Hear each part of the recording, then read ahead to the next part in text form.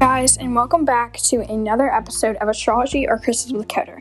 Before I get on today's episode, let me just explain a few things. So first of all, my mic is pretty bad because I accidentally got water on it after I washed my hands. And yes, I dried them, but a drip came on it and it's now kind of woozy. The second thing is that blooper was kind of crazy, and I know it's supposed to be today's episode, but my sister was actually just pranking me, but at the time I didn't know, so I tried to make it like a joke out of it on the podcast because I was still filming, and so I just really didn't stop filming.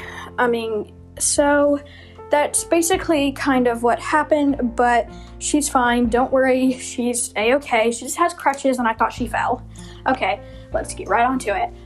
Okay, so in today's episode we have Chrysocolla and Charoite. So let's start with Chrysocolla. Chrysocolla represents wisdom, communication, and gentle power.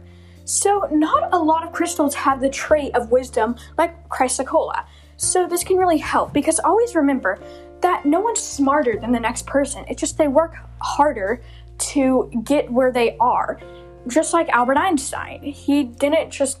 Every teacher told him that he was going to fail, that he was stupid, but look where he is now. Where he was, but he still is very well known after his death. So basically this can really help you find your wisdom and your true smartness inside that you just feel is not there.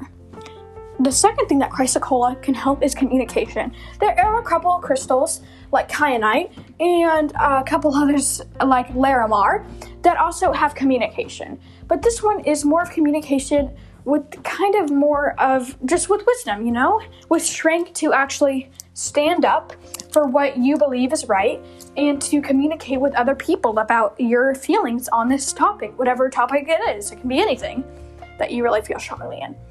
Okay, the third and last thing that Chrysocolla is all about is gentle power. So gentle power, I'm just going to take these two Greek gods and Greek legends. So we have Hades and Hestia. So Hades, you think of probably blue fire, maybe the underworld, and his fire is horrible and he can burn people. But Hestia's fire is the hearth, and the hearth that keeps you warm instead, and the fire is warmer. So this is basically kind of the Chrysocolla. It can help you achieve your inner goals, but it cannot be for revenge. It has to be for a greater good. It has to be gentle, just heartwarming, and nothing very bad, Just like Hestia is different from Hades. They have the same, basically, power of fire, but one is cold and revengeful, and another is to keep you warm and to let your life, just light up.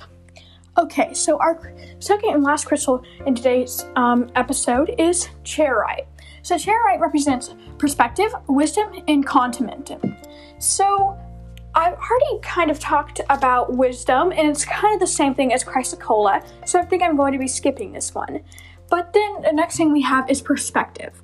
Perspective is just kind of to help you really find your perspective, actually. What do you think? What do you believe in? What do you think about this topic? What do you think about that topic? It's more of that, and it can really show you what you respect, in how you will show the world your perspective and topics. And our last thing about Charoite is contentment. So this is kind of along with confidence, I don't really know, and it's to really show your content at places, hint the word, the prefix in it, content.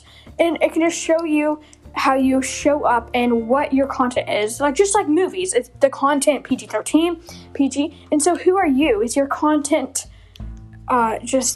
rude and stubborn, or is it more heartwarming and a good friend? So this can kind of help you find out and how to change it to be a better person and how to change your commitment to something great for a greater good. Thanks for listening in today's episode.